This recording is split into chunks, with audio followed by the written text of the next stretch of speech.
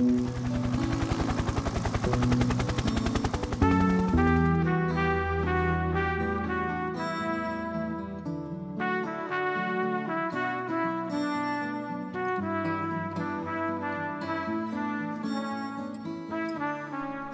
hello out there, boys and girls. It's your infinite bestie, Jesse Dram, coming back for the I Hate Infinite Jest podcast, number 22. This is pages 620 and 651.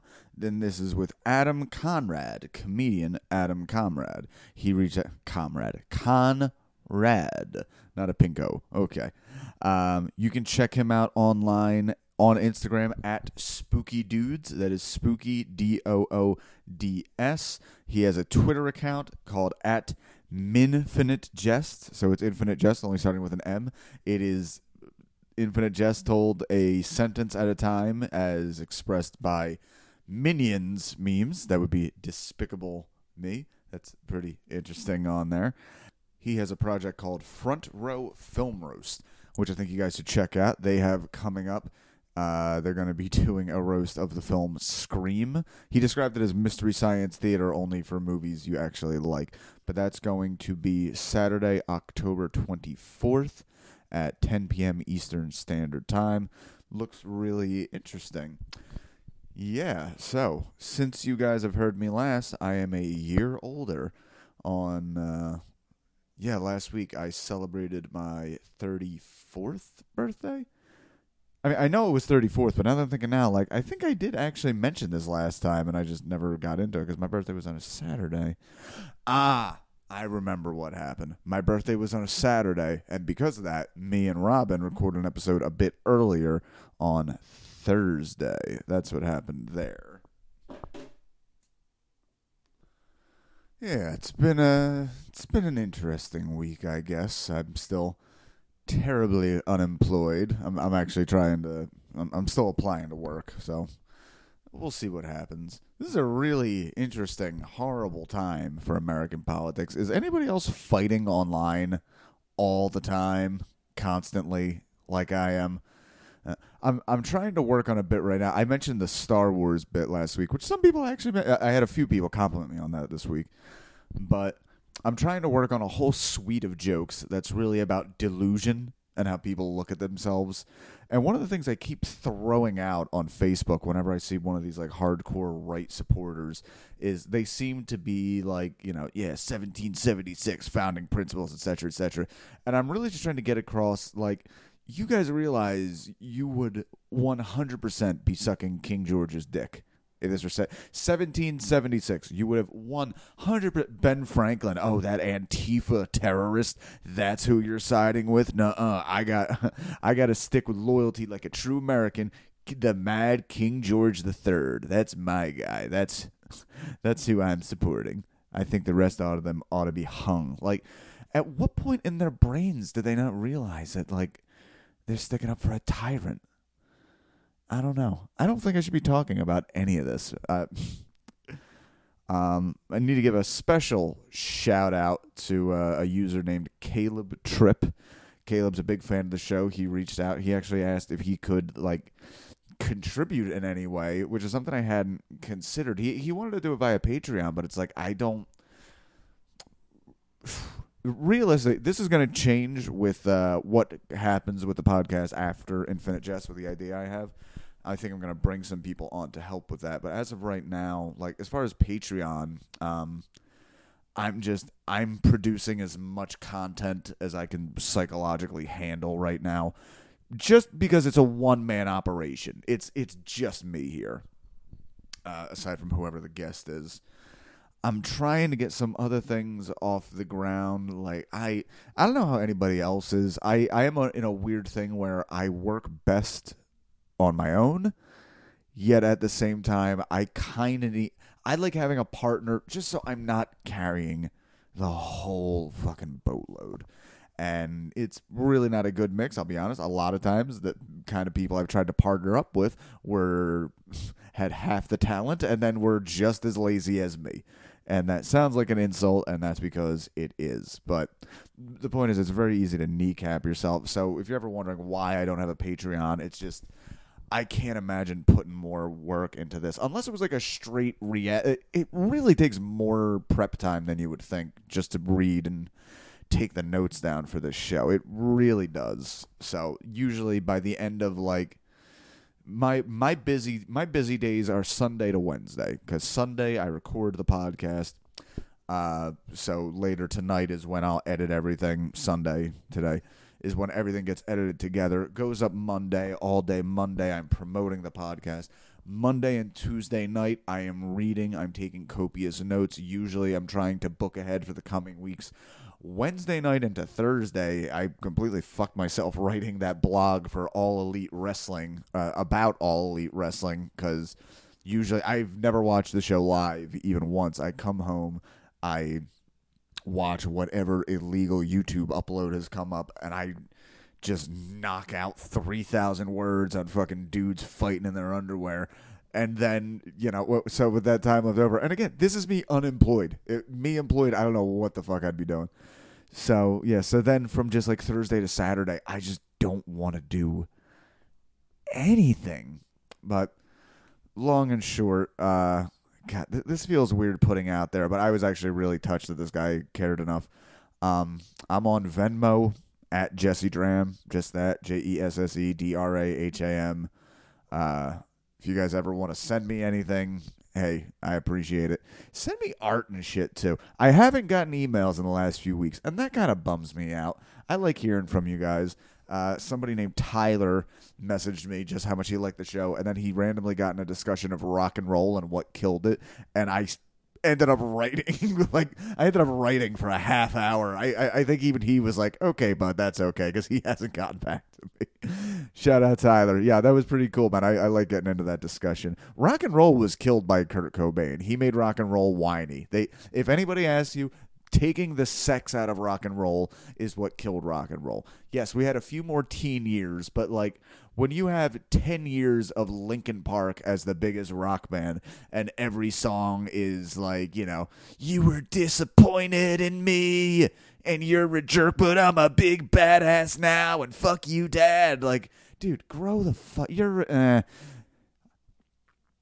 been retconned a little bit by him killing himself. Hey, look, it does tie into it. Into the podcast. It's been retconned a little bit, but it's like, dude, grow the fuck up. Get over yourself and your dad.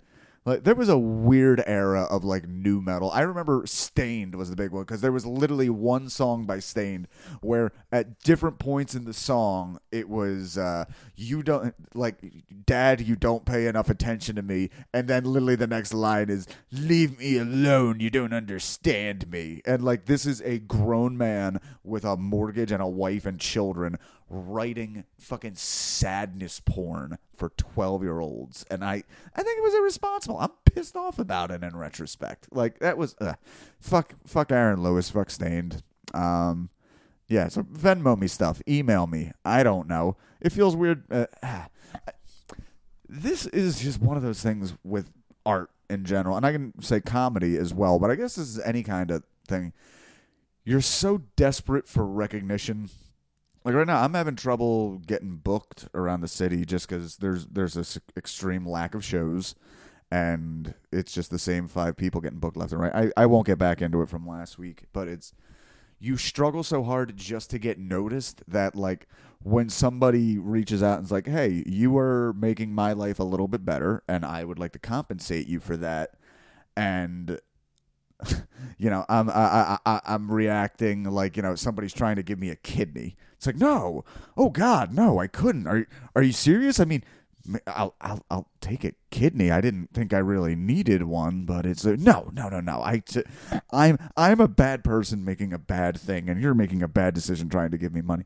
There's a self-hate built into it where you feel bad accepting anything for your work. Despite even though the ultimate end goal, really, as any kind of artist, your hope is like, no, I don't want anyone to give me $1 until a millionaire gives me all of his dollars. That's or a good chunk. God, I really went off the rails this week. I'm sorry. There's no song this week. The only thing, I think the theme song will probably just be the MASH song, which I just don't know that song well enough to write a cover. And I'll keep the songs coming. Guys, we only got like 10 episodes left of this thing. I don't know what I'm going to do with myself. We're gonna have like a big round table, probably just gigantically long episode, or maybe I'll break it up into a few things where we just discuss the themes and the theories. And the idea after that, I'm very excited for, especially because I think I'm going to bring on a co-host so I don't have to do all of the work anymore. And that co-host will probably be Neil Wood, formerly of Nerds with Words podcast. You might remember him from footnote episode 2, Consider the Lobster. He's a good buddy of mine. Me and him went and did a show in Levittown last night and fucking crushed. Yeah. But yeah, he's been my podcast. I did my first podcast with him, the Magical Misery Tour, which I think you should go check out. It's pretty cool. Trying to think. Yeah, the only two people even slightly famous I ever had on there, they're not famous, but in comedy terms, Ryan Shaner and Brian Six. If you're familiar with the You Fucked It podcast, they're on there. And was really good. I remember Shaner was a great episode because a famously like very tough, very masculine guy, and we got him really drunk and he started crying. It's a great episode. Check it out. Magical Misery. I'm paying for it to stay up. Why not? I'm trying to get Brian Six on for an episode. Anyway, I don't know. Send me money, even though it makes me feel bad, maybe. I'll probably bring Neil on for the extension podcast because I like having him as a co-host. He has better equipment than me. Also, he's the guy. Me and him are trying to go in and make some sketches. So keep an eye out for sketches on Mr. Jessico on YouTube. Follow me at Jesse Dram on Instagram and Twitter. Don't look too much at Twitter. I've been a little political lately. And I don't want to turn anybody off from my podcast, despite the fact that I'm 100% right and they'd be idiots to turn it off. I feel like I'm not funny or entertaining at all this week. I'm just going to stop this. At Jesse Dram on all the things. At Diamond Joe Quim on Reddit. I'm not even going to say the line. And not trying to be dirty. It's just too many characters. Again, Adam Conrad. Follow him on all the things. Spooky Dudes on Instagram. Front Row Film Roast. I keep forgetting the fucking name. Point is, it's great. Go check it out. Go check out all his things. Here it is. Episode 22. Bye.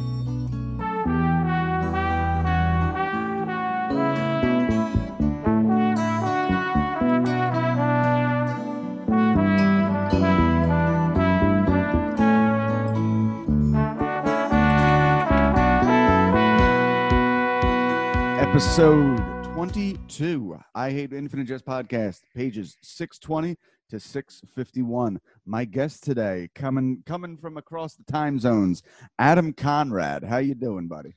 Good. Thanks for having me.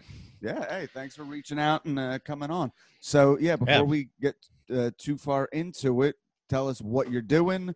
And, sorry, I have a cat in the office with me for the first time, and she is destroying everything. So I may have some of that with my cat. He's been a little needy this morning, so he may come into play here. Okay. Maybe we can get our cats on screen and they can give their thoughts on this wonderful piece of work. But I'm sure he's got lots of them. So what are you doing? Where can we find you? Social media, the whole bit. Yeah, so I'm in Salt Lake City. I'm a comedian here. I do improv and stand-up, though I haven't done stand-up in a while.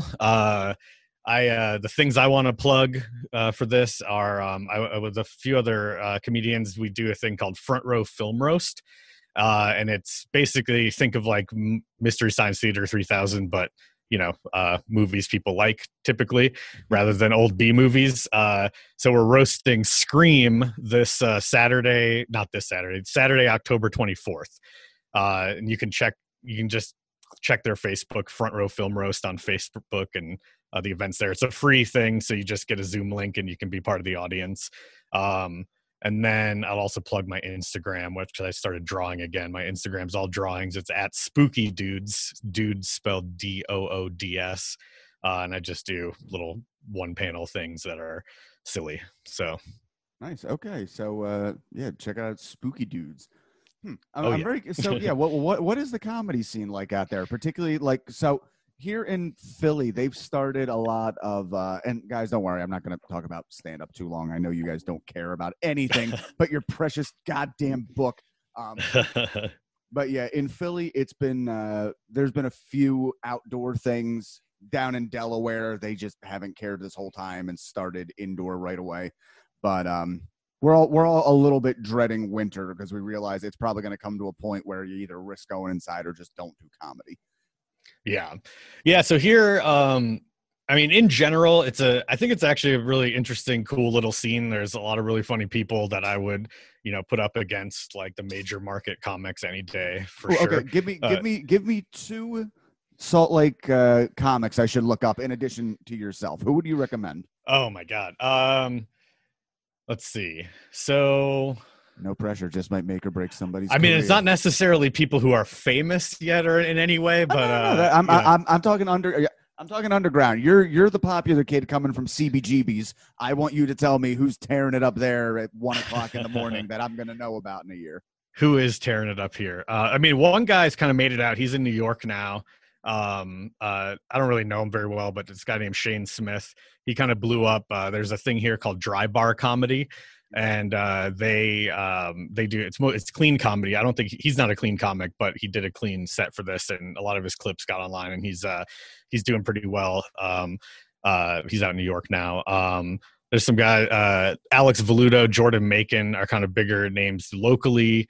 Some of my favorites aren't kind of big yet, but they're friends of mine, of course. But one of my favorites here is this guy, Nicholas Don Smith, and he's just morbid storyteller type, very funny, disgusting person in a good way, and very counter to the typical kind of Salt Lake clean comedy thing. Like most people here actually aren't clean comics, but that's, a lot of comics have to do clean sets to get work here because of the, the Mormon population and corporate gigs that you might get here. So, right. And also we know from being in the industry, but even the term clean comedy it's less 100% clean and more like, don't just rely on cursing, which is something a lot of lazy comics tend to do. I've had a lot of places where they've said, just try to keep it clean up there. And then the host who told you that goes up and is just being filthy, but knows what he's doing.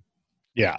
But I also think, and this is weird because it's my wife, but I think she is she's going to be someone to look at. She's been plugging away online comedy this whole time. Rachel Rothenberg is her name. And she's been getting better and better in quarantine without doing live shows. And I think she's kind of coming into her voice and getting her stuff way more than I am because I haven't been working on it at all. But I do think she's going to be someone to look out for in the near future because she's really honing her shit down. Okay. What's her name again? Rachel Rothenberg. Rachel Rothenberg. Okay. And she hosts an online mic, the Panda Mic, just spelled the pandemic with an exclamation point. Nice. So she's been running that all quarantine and doing shows there. So right. I'm going to plug her, of course. Well, it's your wife. I would hope you were plugging her. Yeah. That's clean comedy. And I genuinely think she's funny. That's what we connected over. So, it's not like I honestly probably wouldn't even bring it up if I didn't think she was funny. Oh, God. My girlfriend does not do comedy, but now a lot of my female comic friends are like encouraging her, and I don't care for it. I don't want to deal with that competition. Yeah. start having awkward relationship drama because she did better than you on a show. Oh, yeah, that would be, or vice versa. Oh God. So what is your literary background? How did you come to discover what's your literary background overall? What are you typically into? How did you come around to Infinite Jest and David Foster Wallace? When did that find you? Yeah. So I grew up, I love reading. I was kind of a big like Dean Koontz, Stephen King fan in middle school. And then Dean Koontz kind of fell off because he's not that good of a writer. But I think Stephen King actually is. And then, so I that was kind of, those were my favorites back in the day. And then I, just continued reading. Vonnegut's a big favorite, Murakami. So Infinite Jest is just a friend's recommendation. I was living in New Haven, Connecticut for about 9 months and was up there on my own. My now wife, we were doing a long distance thing. And so I didn't really know anyone. And my friend recommended this huge book. And I had the time because I didn't know anyone there. So I just started reading it there. And I thought it was a huge slog at first, and my buddy was just like, get to like 400 pages or so, 400 pages in and then it'll click. And he was right for me, from my perspective. I definitely, it's become one of my favorite books. I've read it almost twice. I said twice, but I haven't quite finished the second read. So I'm probably going to just start over at some point. But I do agree with someone, I think you mentioned on the previous podcast about reading it twice. I do kind of agree that it is worth reading a second time, maybe not right away for the sake of the podcast, maybe, but it was basically a different book to me second time around when I restarted, because so many details you're like, oh, now I know what they're talking about here. Okay. So I made connections that made it, like, I thought it was a more fun read than the first read. Okay. See, I know I'm going to have to at some point. I think what's going to happen is we only have like 11 or 12 more episodes of this. I think I'm going to do like a roundtable discussion after of just the whole thing. I'm going to do the continuation of the podcast, which I'm not announcing yet. And then randomly in there, I'll probably drop like a second read, which I'll do in like 3 episodes, maybe. Yeah. I'm sure I'm going to skim. I could not. There's so much. Again, this is my issue. It feels like there's so much in here that does not need to be in here. And I know some people like it, but for me, just, I don't know. Yeah. I think too much detail. Yeah. And I think that's true too. And I think there's definitely that, but I also think the second read went a lot faster because, because some of the things that are like confusing or like, why is this here? Some of that is on the second read. You're like, oh, now I see why this is here. I'm making these connections and I'm getting through it quicker, right? There's still extraneous stuff, and I think that's on purpose, obviously. But like, especially considering he had like 500 more pages, that he edited out, and he wanted it to be kind of like a treasure hunt. I think. Is there like you talked about? Is the information out there as to what was in those extra pages that the editor took out? I haven't found much. I think there's little bits here and there of things people have heard, and I haven't really found much, to be honest. So okay. I'd have to imagine that would be like a holy grail to like a major DFW fan, just knowing it's out there. I think there's stuff like there's like a David Foster Wallace archive somewhere maybe in Arizona. I forget where. And I think I read an article about someone looking through some of that stuff and finding interesting things, and like more so his like books that he owned and his like writing in the margins, like his notes in those books that he owned and stuff like that. Less about this book, and but it might be out there. I just haven't seen it. Yeah, because I am interested in how very big. Part of the reason I've never tried to write anything like comedy, if you write one theme that lasts for like 15 minutes, that's incredibly long to keep one topic. Yeah. And books just seem like such a long thing to me. But I'm so fat. Like, I was watching something the other day that was doing a breakdown of the Lord of the Rings trilogy, and somebody made the interesting point. There's the character Tom Bombadil, who is so confusing in the original that like they didn't even try to adapt him into the movies. And this person just made their case that like this feels like a character that made a lot of sense in an earlier draft, that just like found his way into the finished product, despite the fact that he just kind of like throws everything off. Like he maybe should have just removed it, but forgot or something. It seemed like he was probably a fan of the character, so just like left it in there, even though the flow is really like literally the whole plot stops as they just talk to this weirdo for 30 pages. Yeah. and then he only comes up for a sentence again in the entire 3 books afterwards. So yeah, I haven't read those since I was a kid, so it's hard to say. But I do get what you're saying about the book love, because I do my comedy is mostly like one-liners, except for improv stuff. So like if I write, I'm actually, I get happy if I write a joke in fewer words. Like that's the goal in a lot of ways. So to write something like this is insane to me, even though I like it a lot. But okay, all right. So let's dive into the notes this week. Again, those of you reading along, it's 620 to 651. Oh, can I say one more thing actually before we get into the notes? No. If that's cool. Go ahead. Just that I think, one thing, because we were talking about the length and what it's doing, and it's talked about as a postmodern novel, but in my view, I think, and again, some of my views are like going through periods of obsession where I'm reading a lot of online kind of discussion about this. They're not all my own kind of unique views, but one thing I've kind of come to looking at that is I kind of look at this as like a parody of a postmodern novel, if that makes sense. Okay. Like it's kind of, it is it's referencing a joke, but I think like I've literally had people tell me like, well, actually, it's a postmodern novel. Like that doesn't mean anything. You're not telling me anything. Yeah. Well, I think of it like, so like a postmodern novel is long and there's like, there's no truth, right? It's kind of a lot of postmodern stuff is like there is no truth to be found in all of this, right? Denying objective truth and embracing relativism, I guess. Yeah. And like the death of the author, the author's intent doesn't matter, all this kind of stuff. Whereas I think this is kind of like the format of a postmodern novel, but there is truth to be found in the sense of like, there is like, I think you can, with enough research into it, which not many people are going to do, there are like things you can point to as like, this is actually what happened, even though it's shaded by all these kind of like character perspectives and things. I think there is like a definitive what happened that happens. And I think it is kind of a parody of the death of the author idea.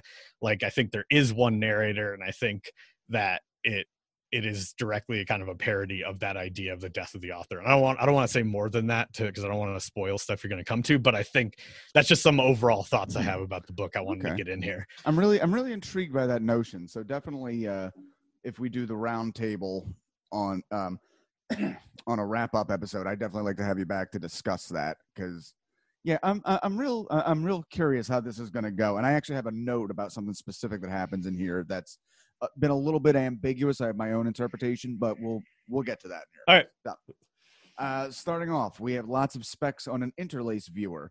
We get the information that 50% of all Bostonian workers and students telecommute from their home. So everybody at home, let's all say it together. Wow, the future's just like Infinite Jest. It's I did shit on that concept a lot just because initially, when I first started seeing that online, it's like, okay, people are trying really, really hard to make like, he was so prescient about everything. But then some of them like, okay, he was pretty good on that one. I'll give him that. To say this is bad is to reveal yourself as a granola munching hippie Luddite who brags about not having a TV. This nature of watching whatever you want whenever has made real life entertainment almost compulsively fetishistic. Street musicians now drive expensive foreign cars, for example. The slightest public spectacle of a fight or fire or car crash attracts crowds so quickly they seem liquid. Even the annual draining and scrub brushing of a duck pond draws gawkers, including James O. Incandenza, who never missed it every year. Now, I actually can't put together where they are in the scenario they're describing, because we mentioned there's a duck pond, and James Incandenza used to go there. Because they throw the little thing like Rodney Tyne and Hugh Steepley sitting in drag in a conference room. But it's not crystal clear. Like, it almost seemed like it was suggesting it was like a hotel near this area, but I don't know. Yeah, I kind of read it as, they're near this place. They can see the pond, but they're in a building above it.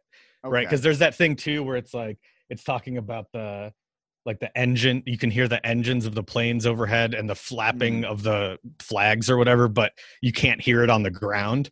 So I was curious of that. I was like, where is this POV? Is this the POV of like Tyne in that building? He's hearing this stuff or what? Because it's telling you this stuff, and then it's like, but you can't hear any of this on the ground, basically. Right. I thought it was weird. Because what else we have is we have the WYYY engineer who we've seen a few times now. He's had to maintain the show while Madame Psychosis is away. He's been playing her eerie background music to a dead, unused microphone and answers the phone, taking well wishes and both denying and encouraging rumors of suicide. So the engineer is in this park tanning near the duck pond when an idling van at the top of a hill suddenly opens and a man in a wheelchair comes ripping down the hill at tremendous speed. I pictured it like a cow catcher trap. Yeah. Like the trap built into the front of the wheelchair scoops the engineer up and whisks him into another idling van at the bottom of the hill. So that's all we really have there, but it's a nice little action scene. I'm very curious what's going to happen to that fella. Yeah, I love this scene. I just think it's so fun. In the build up to it, I kind of like, it is a lot of seemingly extraneous stuff, but I like the build up to like all these people around, the idea of like people are so entertained at home that they're like, they're desperate for entertainment live, which is interesting with now too, of course. Reading that again in quarantine is fun, but I don't think that's a prediction or anything, but it's just interesting. Like, that like I'm craving live stuff. I would go watch a pool drain or a pond draining right now, probably. So Oh yeah, no, I remember when this was first really going. I would go for walks in the neighborhood just for something to do, and some of the more, let's just say, kids who were not taking it seriously, they'd be playing basketball at the court near my house, and I just sit there and watch them because like I'm not even much of a sports watcher to begin with, but like I just needed something to look like. Watching them was like watching the 76ers or the Utah Jazz play, just because yeah. like it's live and it's in front of me. But yeah, there's a couple things I loved in this too. Like, well, first of all, that part at the beginning of this section with like the interlace stuff, that's almost word for word the same thing that happens on page 60 of the book. They do this thing of like the summary of like all the stuff with the interlace cartridge or whatever, which is interesting. And there's a funny thing in there, gluteal hypodiposity, which I looked up and basically just means fat ass. Yeah. From like watching cartridges. And then the thing with the James being a scopophile, getting like, which is like sexual, like basically getting sexual pleasure from watching something. Like he's like the ultimate voyeur in a way. And it's interesting that this, like they talk about how it's always this scene at the pond, but it's kind of in relation to James and Condensen's perspective of like every time he's been there, there's these crowds and there's this stuff. So I thought that was kind of interesting. I don't know what it all means, but yeah, I'm really I like I feel like the wheelchair assassins abducting the engineer is going to indicate that they want something about Madame's psychosis, which I'm particularly interested in because I misread something and made a totally wrong, for whatever reason. They make a big deal like, oh, Madame's psychosis, Joelle clearly like jumped the line in some variety to get into Enid. Apparently it's a longer wait than that. And at the time I just thought like, oh, well, she has that relationship to James and Candenza, so that's why. Just because I just swapped in my head for just a second that Incandenza had the same thing to do with Enid as he did at Enfield, which he didn't. So now I really don't know what her issue is. So I'm really curious to see where that goes. Yeah, and I think some of this is like they're like both the wheelchair assassins and the Onan people are like trying to get at what's going on with the entertainment, right? And that's all connected back to James. So I think they're trying to get the people involved that have any relation to James. So like the engineer has a relation to Joelle, who has a relation to James, right? That's my thought. Again, I haven't read this in a while, so I've read this section. I've kind of jumped around a little bit, but I think we did see an episode 2 ago where they were talking about getting military volunteers to like watch the entertainment and describe as long as they could. And pretty much as far as they got, we do know it involves a veiled woman in like a revolving door. So maybe there was just enough information out there that they could piece it together. Somebody must know something about Madame Psychosis that, you know, just happens to be another very intriguing woman with a veil that people pay attention to compulsively. Yeah. I also think interesting with this scene, they're doing like the wheelchair assassins doing this while Tyne is watching. Like they're doing this whole crazy thing in direct view of their enemy, which is fun in a way. But yeah, anyway. Okay. So jumping ahead, 627. This is November 11th, year of the Depend Adult Undergarment, 6:10 p.m. ETA Dining Hall. Currently with 133 kids and 10 staff eating supper. If you listen back a few episodes ago, I was very frustrated by the fact that we had Hal and Axford and Pemulus and Kitten Plan all waiting in the office to go see CT, and then we just didn't see them for 150 pages. This is the first. This is the first we're seeing them after that happened. So, a permanent pro-rector's table currently seated has a Syrian satellitor and an enormous woman from Moment magazine, who we, of course, know is Helen Steepley. Ortho and Hal played 3 sets together earlier in the day off the books in exhibition matches at the insistence of Stitt. Ortho nearly won, a fact that's spreading around the cafeteria because nobody but John Wayne has been able to beat Hal since he passed his previous plateau. Everyone is exhausted after PM sets and eating to refuel, eating like refugees. Petropolis Khan and Cornspan eat as voraciously as POWs. Pemulus chews with his mouth open, a habit so clearly ingrained in his family that no amount of peer pressure can reform him. The only one not chowing down with gusto is Trevor Axford. A head injury at a young age has now made all food taste like garbage to him. Stice continues a story about his parents' meeting in Kansas. There was a popular bar game of two people holding a lit cigarette between their touching forearms, playing chicken with who would recoil first. Neither of Stice's parents flinched, and both now have scarred forearms to this day to remember the night they fell madly in love with each other, to the extent that they have been divorced and remarried 4 or 5 times now. Wonderful line here. This is the quote. When they were on good domestic terms, they stayed in their bedroom for days of squeaking springs, except for brief sallies out for more beef eater gin or Chinese takeout, while the Stice children wandered ghost-like through the house in sagging diapers, subsisting on potato chips. Such a beautiful little image there. Yeah, and the bag of chips being bigger than them, bigger than the kids. It's so funny. So I had a conversation on my previous podcast, the Magical Misery Tour, where pretty much we would interview comedians, but would all be about like bad shit that happened to you. I hit on the topic with my friend Ellie, and she immediately one-upped me. We were just talking about how married couples, and particularly parents, when you're a little kid, how they're affectionate with each other.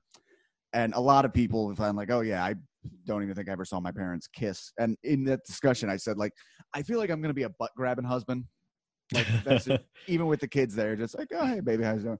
And then my friend Ellie, and I probably shouldn't say her name, whatever. She came back with this horrible story of like, oh yeah, no, my parents are still like madly in love with each other. Like literally 3 weeks ago, I caught my dad fingering my mom through her pants on the stairs. Oh my God.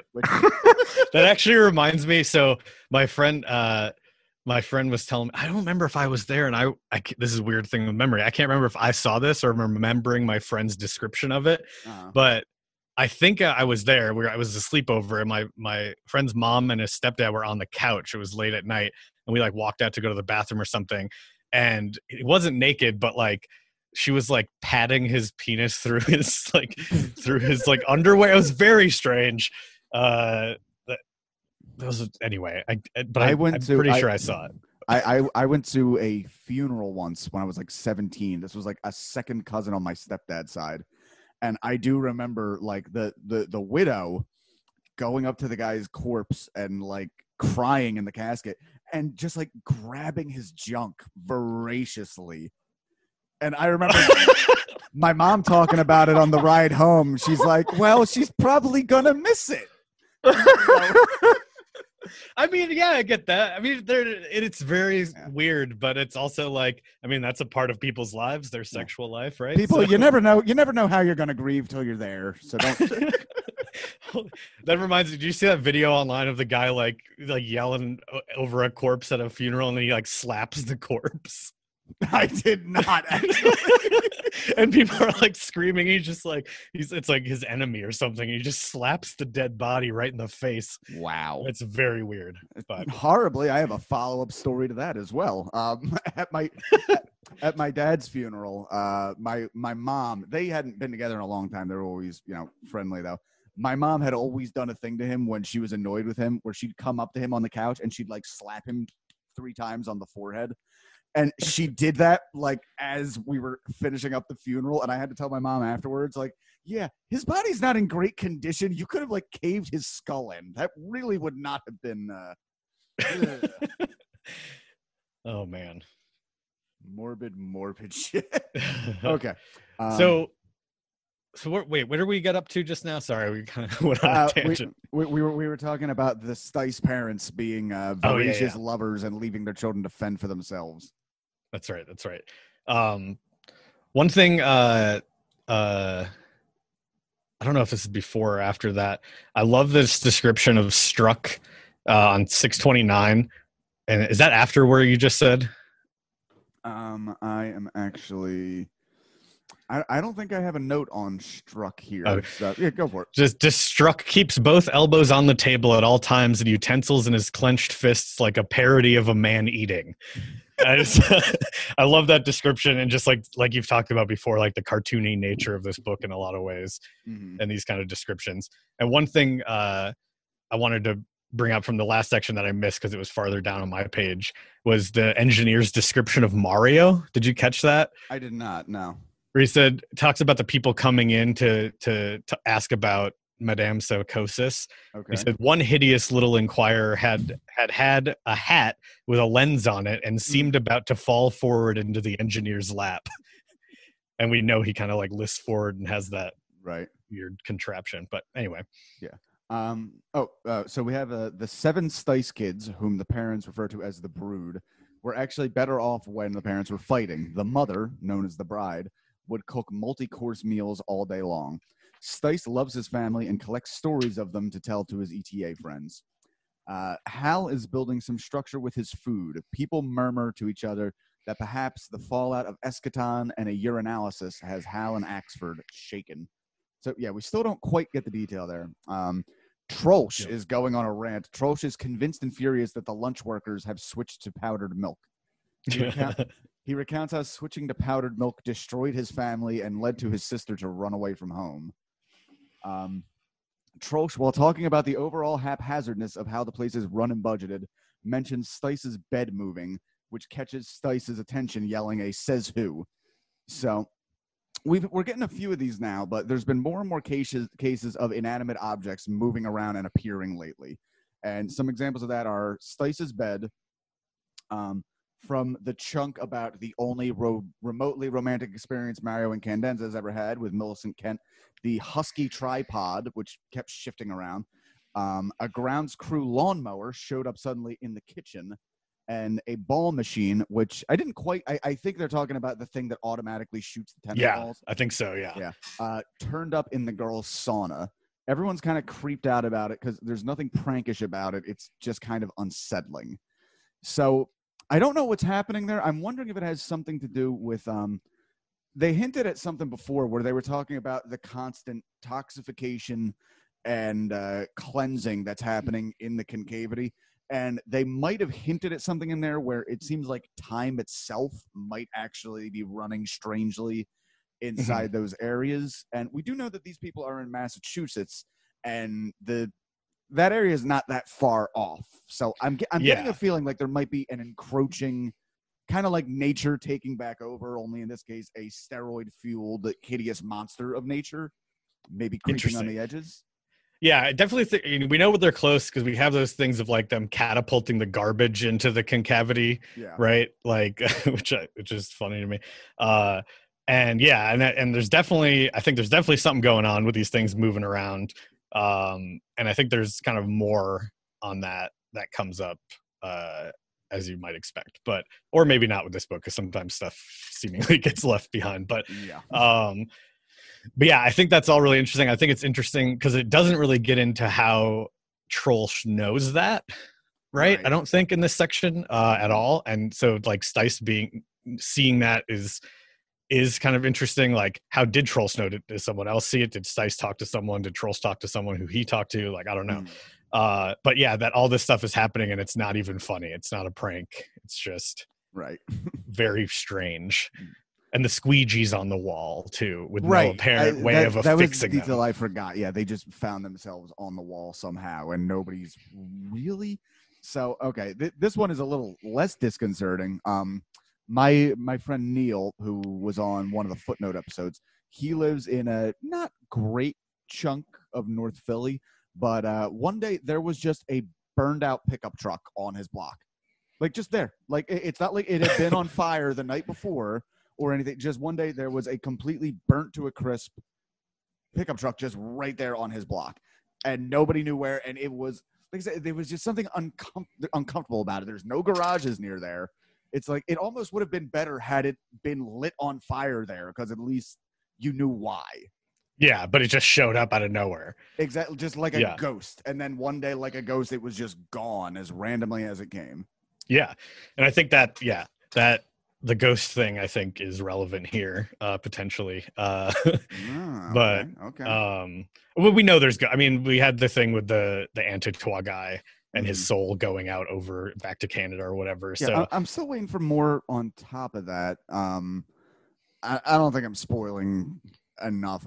Somebody spoiled to me that there's a wraith coming up, and that wraith may or may not be James and Candenza Sr. So I guess there could be something of, he would go back to where he held domain and messing around with shit. I don't know. Yeah. Well, I think it's interesting too. This section, like it talks about this stuff has been happening for a couple months now, right? Like it's slowly building up, right? As you know, as the kind of action of the novel is kind of reaching its climax, I guess. But that these things like keep happening over the last few months with no apparent explanation. And I don't think it ever gets into like a very explicit explanation, but I do think I don't think we're going to get a whole lot of the how about it, but I'm okay with that. But yeah, I won't say any more about the ghosts here. But I did love the line, your fucking head is a minute grain, Trollsh, when he's talking about the powdered milk. Mm-hmm. And I'll just jump ahead and mention the fact that I do love that after all this powdered milk talk, Hal just kind of thinks to himself like, oh yeah, no, it's been powdered milk for like 5 years. Like, yeah, they've known this all along, him and Mario. As opposed to Trollsh, it's like they just did this to us recently. Like, you've been drinking powdered milk for years, buddy. But yeah. And that's because CT doesn't want them to have animal fat or whatever. Hal recalls to himself Oren's obsession with taking girls out on dates and then doing everything possible to meet and convince a second girl to have covert public sex with him while out on the date with the first girl. This was after his true love and the Mad Stork's muse was horribly disfigured. Oren kept track of his subjects in written form somewhere between a chart and a journal that he'd just leave out begging to be read. This is back when Oren was content to have sex with them without having the need to have them fall so terribly in love with him they'd never want anyone else. So I just have a little note here because I've read a lot online with people being a little uncertain whether I feel like they've been kind of ambiguous with what happened to Joelle, with Joelle herself even saying like I was too beautiful so I had to hide it behind a veil. But I'd heard other things that there was something with her getting acid thrown on her. I think this kind of solidifies that the acid thing is real because Hal shouldn't know about it. Like, I mean, I guess it's possible it could have had Oren could have made it up and Hal would just repeat it. But I don't know. This seems a very strange detail for Hal to think to himself that he wouldn't know about, that Joelle's mother threw acid in her face. So yeah, that happened already, right? That's in something you've already read, the acid thing, right? It's been discussed, but it's been a lot of like third person. Well, no, I think she actually says it specifically to Gately, but she's been kind of like back and forth with what she said to Gately. So you're not kind of sure what's true and what's not. Yeah. Because I think there's a section, and I feel like you might have already been in it, but the person that tells the story about the acid isn't Joelle, I think. Okay. I feel like it's like Gompert or somebody or someone telling it to someone else. I can't remember. Oh. But I think the thing is it's unclear whether it happened or not because like there's unreliable narrators throughout this thing and like people lying and stuff. So like I think the acid thing definitely happened, but whether or not it actually hit Joelle is kind of questionable, and whether or not her like IHIJ stuff is more of a personal thing. Like I don't think there's a mystical like she's so beautiful that really like anything going on there like fully mystical, but I think her own perception of herself and her interactions with men and stuff potentially led her to that, or she was disfigured. I think that's like not confirmed either way in my opinion, because of how the information gets there, you know, through the different narrators. But I'm gonna have to wait and see more from the narrators. And I just thought something I've seen that a few times in a few different novels where like a controversial piece where like that was a little bit ambiguous gets confirmed by like a side character who had nothing to do with it. But yeah, it very much like this, like, well, that person has no stake in the game. But, yeah. Again, or maybe it was Molly Notkin, I think. And she's like being interviewed at some point, right? Molly Notkin. I think that happened before. I actually don't think we've seen Molly Notkin since the OD at her party. I don't think I actually, wait, was it? Okay. That might be coming up. Okay. That might be coming up. All right. It might have happened. It might become, I don't know. Who knows this book sometimes at the time. Like after all this we've just read, I just looked ahead a little bit and you get like the actual match that they're talking about in this section while they're eating later, that, you know, cause the way this book is set up. But yeah, so I think anyway, the point with Joelle is like, I think it's kind of unclear and maybe it is in there definitively in some way. And I just haven't gotten that detail myself from reading it. I'll let you know if I find it. Okay. I'll keep listening. I love your podcast, by the way. I didn't say this at the top, but Thank you, man. I've been a fan since I heard about it. So dude, thank you very much. I appreciate that. Where are we at? Oh, okay. So we have a little talk about sex. Struck, Pemulish, Stacked, and Freer have all had sex before. Hal is the only male ETA student whose goal is to be a lifelong virgin. He feels Oren is having enough acrobatic sex to make up for the other Incandenza boys. Hal is pondering his match with Stice because he believes Stice should have beaten him, but only didn't because Stice didn't believe enough in his own ability. He's an all-new, all-sober Hal now, which nobody else is yet aware of. So we're getting a little bit inside Hal's head that he's sober for the first time in a long time. Clearly... Actually, I just realized with the timeline, I really don't know what's going on there. I don't know if... Okay, no, he must be newly sober on account of the urinalysis test. Because this is only like a day or two after Eschaton, which we know he was like smoking weed at. Yeah. So he can't be too far into that right now. Though. Yeah, so I think we're a day or two into him not smoking weed is basically what's happening. And so he's starting to get like the saliva buildup and stuff. I think it talks about. Okay. Yeah. So we have Trosh has never come close to dating anybody, though this phenomenon is not unique to ETA. Most academies have their shares of asexuals, too emotionally drained by training to have any juice left over for dating. Many guys who go slack and nerveless on the court go pale, white, and tense at the thought of approaching any female socially. Stitt's entire program is about forgetting yourself, and being yourself is important to dating. Freer theorizes that most of the female ETA students are unrealized lesbians, noting, and I just love this line here, so I put the quote, Millicent Kent, 16 and phenomenal on incline bench press, with breasts like artillery and a butt like two bulldogs in a bag. Very it's so funny. And doesn't it say like someone came up with that and everyone, like Stice came up with that and everyone kept it? Yeah. It's just caught on. Yeah. Oh, that's so funny. Yeah. I love in this section the ongoing joke from from Coyle that's like referenced like every few paragraphs with like the he asks like surely they've heard the one about what do Canadian girls put behind their ears to attract boys, and then you don't hear about it, and then he just like their ankles, and everyone ignores him, and then a few paragraphs later he explains the joke in just one little thing, and I just love that like that joke over, like it's happening pretty fast, but there's all this detail in between, I guess.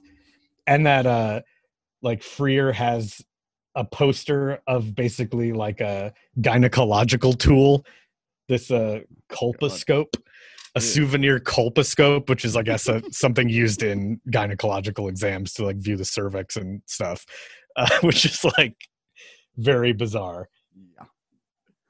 Okay. We have the bit on the milk here. Hal and Mario both know the milk has been pre-mixed powdered milk for years, even before CT's administration.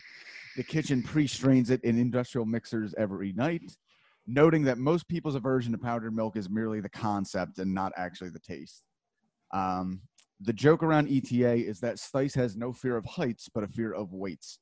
He'd had a traumatic experience at 14 where he'd set a pull-down bar too high, and upon attempting it, was traumatized by instead lifting himself up off the ground rather than the weight down. Enough that Dr. Rusk has given him a medical pass not to lift weights. I do just like the concept of that. Like, oh no, I don't have a fear of heights, I have a fear of weights. Yeah, it's just a silly joke in there. But I wasn't there something with him talking to Lyle or Rusk about it earlier?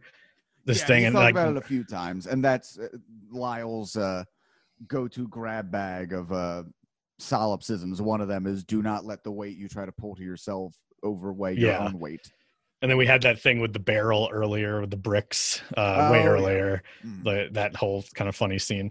One thing I realized we kind of passed over is a small detail, but I think is kind of relevant. On 633 to 634 is Clonette, the one of the workers at ETA that lives at Ennet House. And we've heard a little bit from Clonette before in small parts. I think some in the Wardeen section and some in some of the Ennet section. But she's going home with a backpack full of stuff. Oh, yeah, yeah, ETA. yeah. And I think there's some cartridges potentially in there. I think there's something with Clonette and moving cartridges around. that comes up. Okay, yeah, they give a brief description. Pretty much just the standard, like, yeah, if you come there and work, it's not really necessarily allowed or frowned upon, but it's kind of accepted, like you're going to take some food back with you, you're going to take some utensils, etc. Yeah. And some other things might find their way in there that'll be pertinent to the plot. Yeah. So I think Clannad has something to do with moving cartridges around, I think, from reading this before, but and some stuff we've already read, but Okay. and then what was I going to say?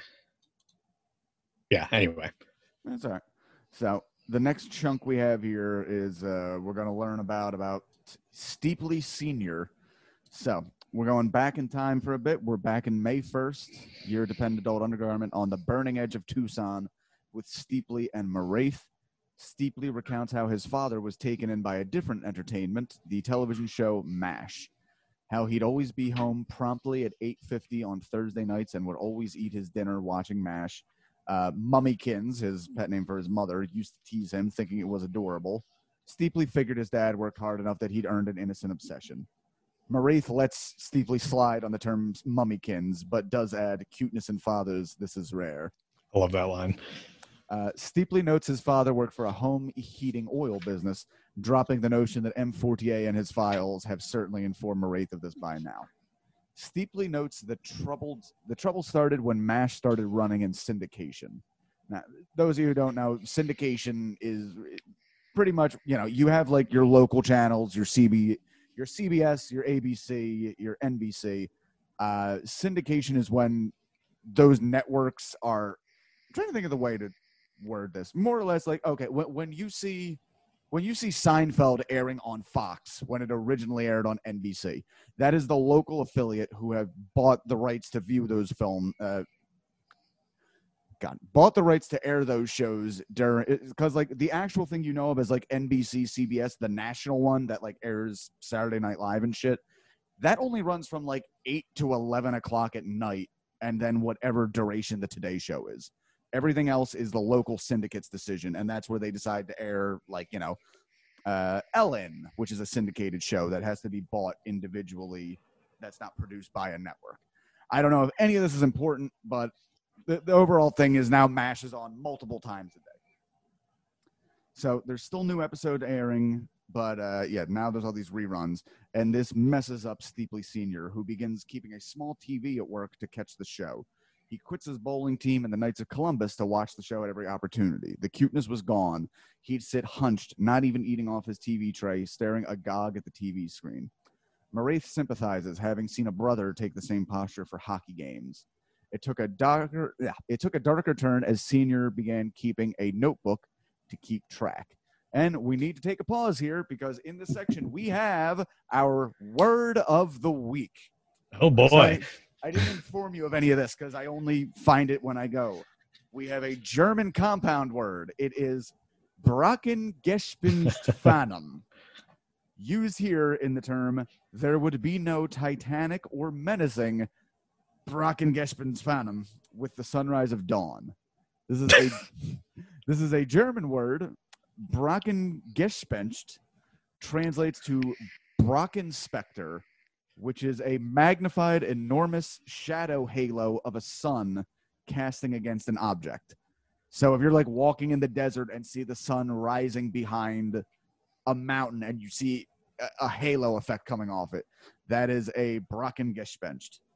And phantom, as far as I can tell, doesn't translate to anything. But Brackengespenst does. So there we go. We have our word of the week, Brackengespenstpfannen. I don't know.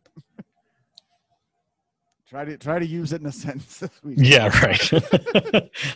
Okay. I'll just say big shadow. Look at that big shadow there. Steepley Sr. began using quotes from MASH to make points in daily conversation. His wife often had to feign illness to skip appointments and dinner dates if the show were on at the same time. He began being unable to talk about anything but the show, began sleeping in the sleeping in the living room while moving his bedding as he had actually stopped sleeping in order to watch, and taping videos onto Betamax. He'd stopped coming into work. Steepley even found letters his father had written to fictional characters on the show. Steeply's boss, Mo Cheery, came to watch episodes with him and then pulled aside Mrs. Steeply to tell her that he seriously needed help, where Maminsky just pretended she was oblivious to any problem.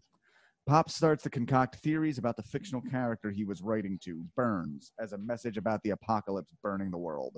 Every time an actor or character left the show, Senior had a wide-ranging, complex theories on what the show really meant by this change. He began to share these theories with anyone who'd call into the heating oil business, whenever he actually bothered to come in. Let me just wrap up this little thing here, just because this is one big story. Then a double blow. One, the letters he'd been writing had also been mailed to the TV network, who now sent him back a threatening legal action due to several threats in the notes. And two, the impending end of the MASH series in 1983. Maminsky tried to prepare him for the end. He refused to leave the den after, not even for the bathroom. Steeply and his sister were preparing to go around Mummykins to get the old man help when he died a week before his birthday in his easy chair. Ironically, he died watching an episode where Alan Alda's Hawkeye character thinks he's losing his mind before going to see a psychological specialist. Yikes. So, oh, and the fun little thing here is Maraith notes like, oh, your father died of the entertainment, only for Steeply to immediately contradict himself and said, oh, no, it was his heart. We got bad heart. Yeah, all this, and he just died of a heart attack. Yeah. Yeah, this section's fun. I mean, it definitely, I think, parallels, especially by the end, the Aridity section of the, like, being stuck between two things, right? And getting stuck in this. I think it's interesting that, like, I mean, it's kind of a meta thing of, like, with this book, you're probably taking notes and trying to figure out what the hell's going on. But this guy's doing it for fucking MASH, you know, like a silly sitcom. But also, like, the idea, which I think is common now, of, like, I know people who, like, talk in, like, the Office quotes or, like, you know, their favorite television programs, they're just quoting all the time. There's not some deep, like, you know, conspiracy thing they're thinking like this guy, but, like, just the idea of... Let me give you this real quick, because this always infuriated me as a comedian. If you've been around, like, non-comedian friends and they talk about, oh, you need to meet my friend such and such, he's hilarious. And then you meet this person and they speak entirely in quotes that other more clever people have written. Yeah, it's just like, oh, everything that's funny about you is from Step Brothers. Like, yeah, like, oh, yeah, I saw that Rick and Morty too. I didn't build my entire personality around it, but you do you. Yeah, definitely. I mean, I've definitely been guilty of that probably when I was younger too, before doing comedy stuff, of just like, oh, I'm going to say this funny thing I've already seen, you know. But I do think that is such a common thing in, like, an entertainment culture, you know, just like constantly quoting things and finding significance. And I think it's interesting how this kind of, like, this predates, like, Lost and stuff, but that was, like, the first show I think where people were, like, really like, oh, we got to investigate what the hell's going on here and talking about it constantly. And, like, I would definitely say Twin Peaks preceded that. Yeah, it got worse way quicker. So yeah, but Twin Peaks didn't have the internet to, like, have those you know what I mean? Like, my friend actually is a big Lynch fan. He's another comedian here, but he I haven't watched the third season yet, the newer one. But he was saying, like, that was the favorite, like, entertainment moment ever, is, like, because those were coming out not all at once, like, the online discussions about Twin Peaks that were in between each week's episode were, like, some of the most fun he's had on the internet, like, trying to theorize what's happening. But God, I'm surprised you haven't watched it yet, because honestly, like, even for such an artsy, like, non-linear show as Twin Peaks, season 3 is it's Twin Peaks, only so much more of everything that made it Twin Peaksy times 100. Nice. Yeah, my wife and I were kind of going through slowly the first 2 seasons again, because I haven't watched it in a long time, and then we're gonna, I think, get Showtime and watch the rest. But it is very important to watch Firewalk with me before you get that. It has a surprising amount to do with the 3rd season. Okay, yeah, I would definitely rewatch that again too.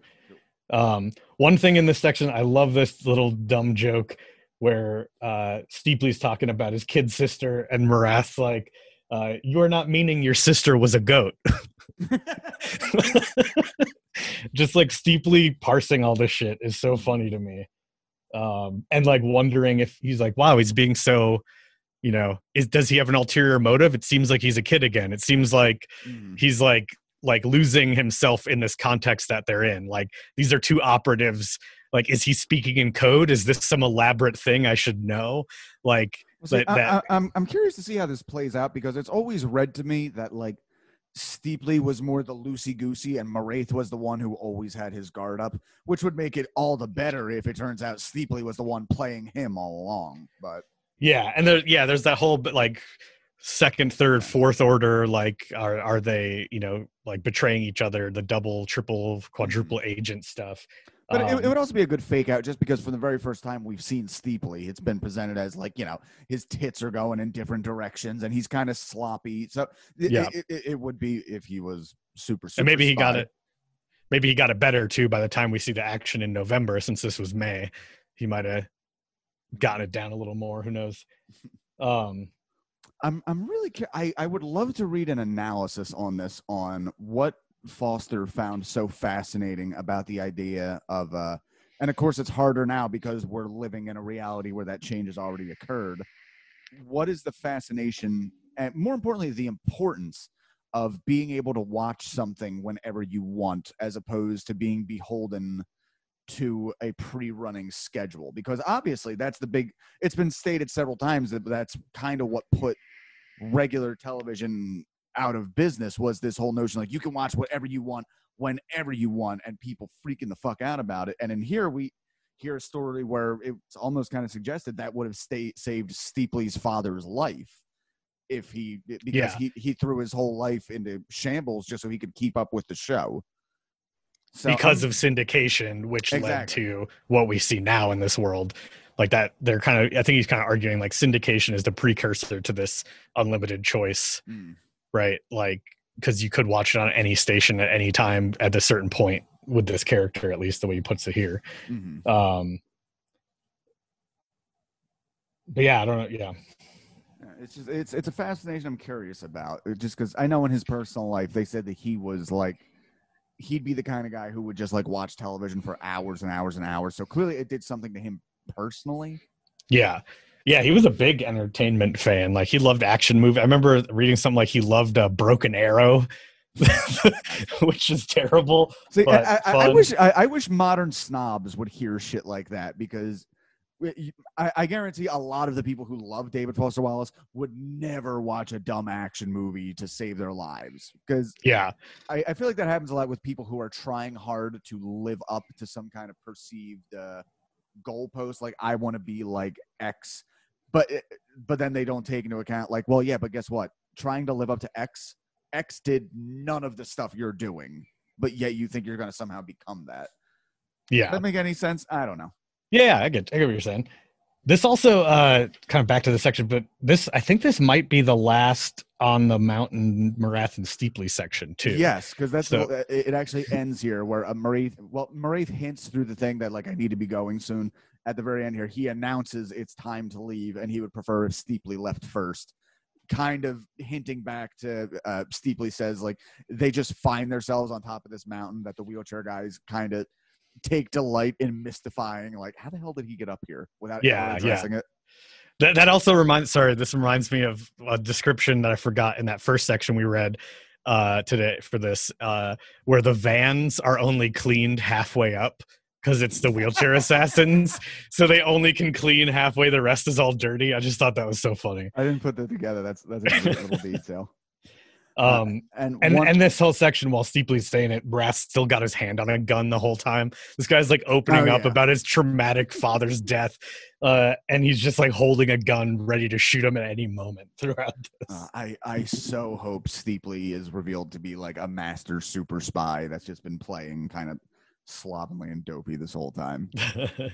Last two little notes from that section is number one, his mention that the whole family has bad hearts, I'm hoping is not foreshadowing that we're going to see Steepley keel over at some point. But it's also noted that in his final days, Steepley's father had the same empty-eyed expression as Hank Hoyne did, one of the volunteers, after watching the entertainment. Just an empty shell of a man looking out. Yeah, and then that whole like misplaced loss thing. It's not quite gone. It's not quite like he's trying to kind of like describe what that looks like. Yeah. And Morath's not quite understanding. Like not inanimate, stuck, not Mhm. glued, like trapped between two things, which is interesting. I have no idea what that means for what the entertainment's doing, but I just thought that was an interesting detail. Yeah, I'm gonna jump down the worm. I've been avoiding it so far, but I'm probably gonna jump down the wormhole of like Reddit and shit and really checking out people's theories and analyses.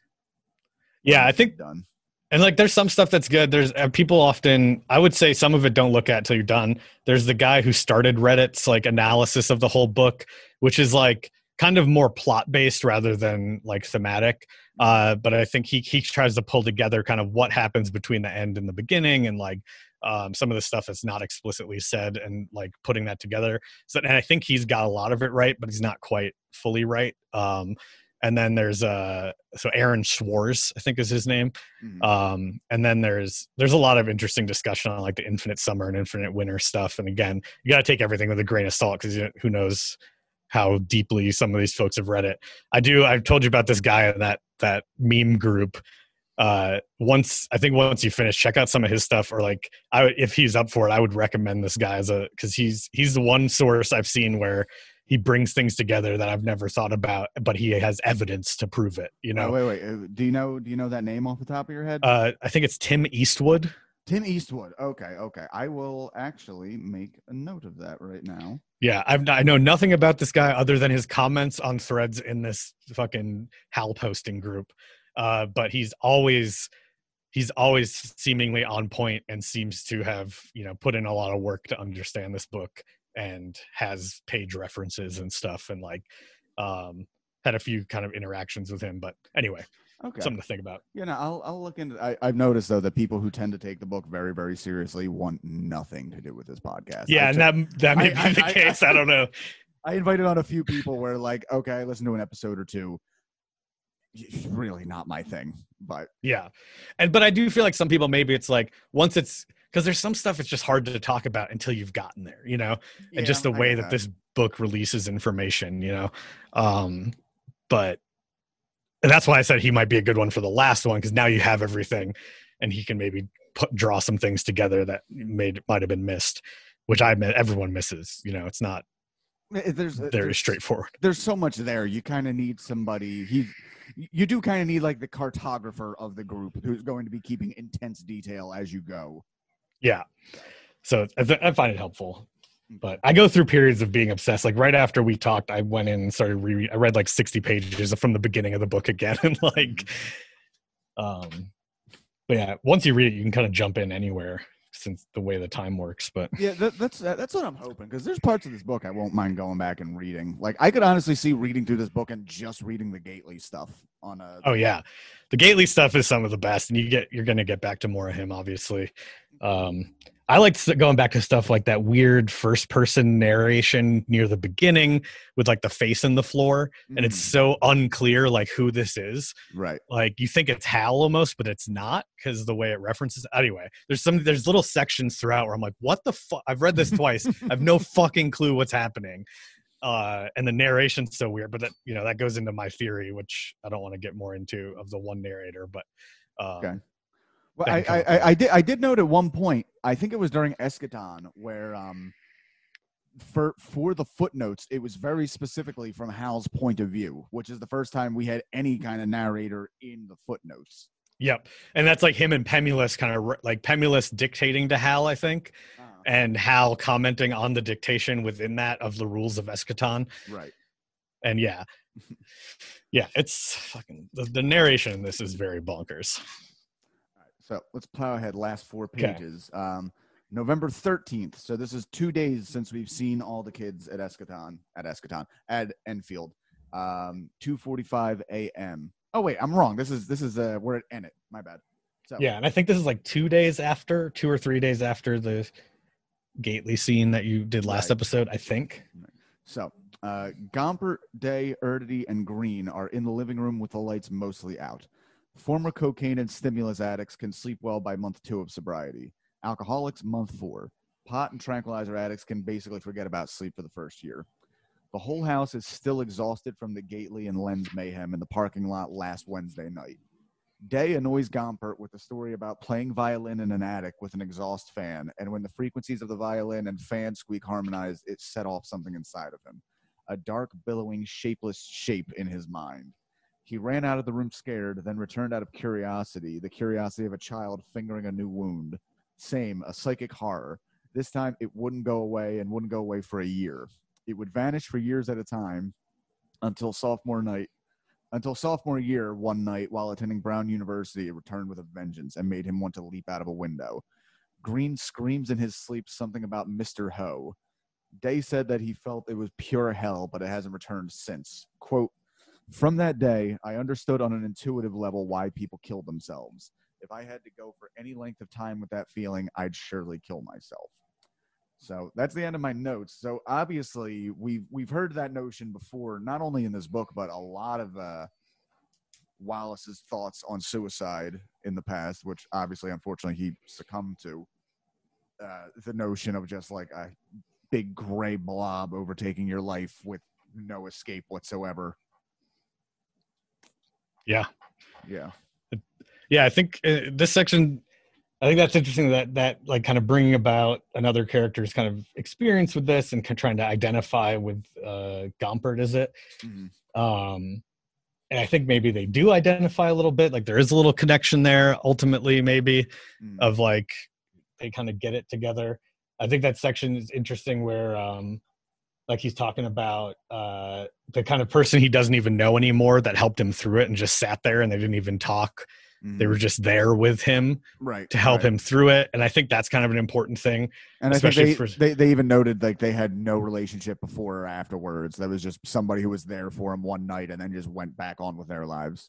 Yeah, but that was a significant moment in this person's life that helped them get over this thing. Just like, and I think that's a kind of theme with this book is like the solipsism versus community and like, just like getting out of your own head and having someone there and really truly trying to identify and have a human connection that's so hard to do in a society that's like, you know, overrun with distraction and entertainment and stuff. Right. So I think that's an important thing that will come up later. This idea of like listening and identifying and kind of like having a human connection, because there's so much miscommunication in this book, you know, and a lot of the stuff is like people not being understood.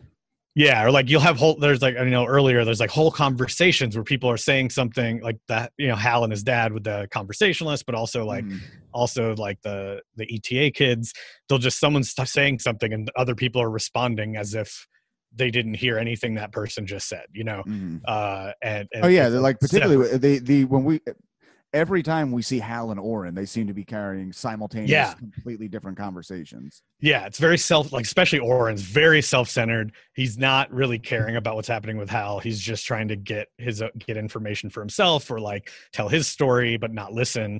And I think there's a ton of that. And I think a lot of the stuff too, like I think JOI, and I think we have a lot of this too. Like he's an alcoholic, he's selfish. I think he's almost responsible for like literally everything that happens in this book, like including the geopolitical stuff, because like we already have this. I don't think I'm spoiling anything, where like he invented this annulation and these optics that are like resulted in the stuff in the concavity, you know, and like, and I'm pretty sure that's come up already in like little things. It might have been like a little blip, but I didn't really. Okay. But yeah, again, I was rereading some stuff and I kind of caught these little things from stuff you've already read. But like, but yeah, the annular accident that creates the concavity. He knew Johnny Gentle, like Johnny Gentle commented after his death. Like, so I think there's like, he's kind of connected to everything in a way. And because of his alcoholic selfishness and inability to listen to other people is kind of the cause of so many problems in this book, including Hal, like the main character, his own son who he can't listen to.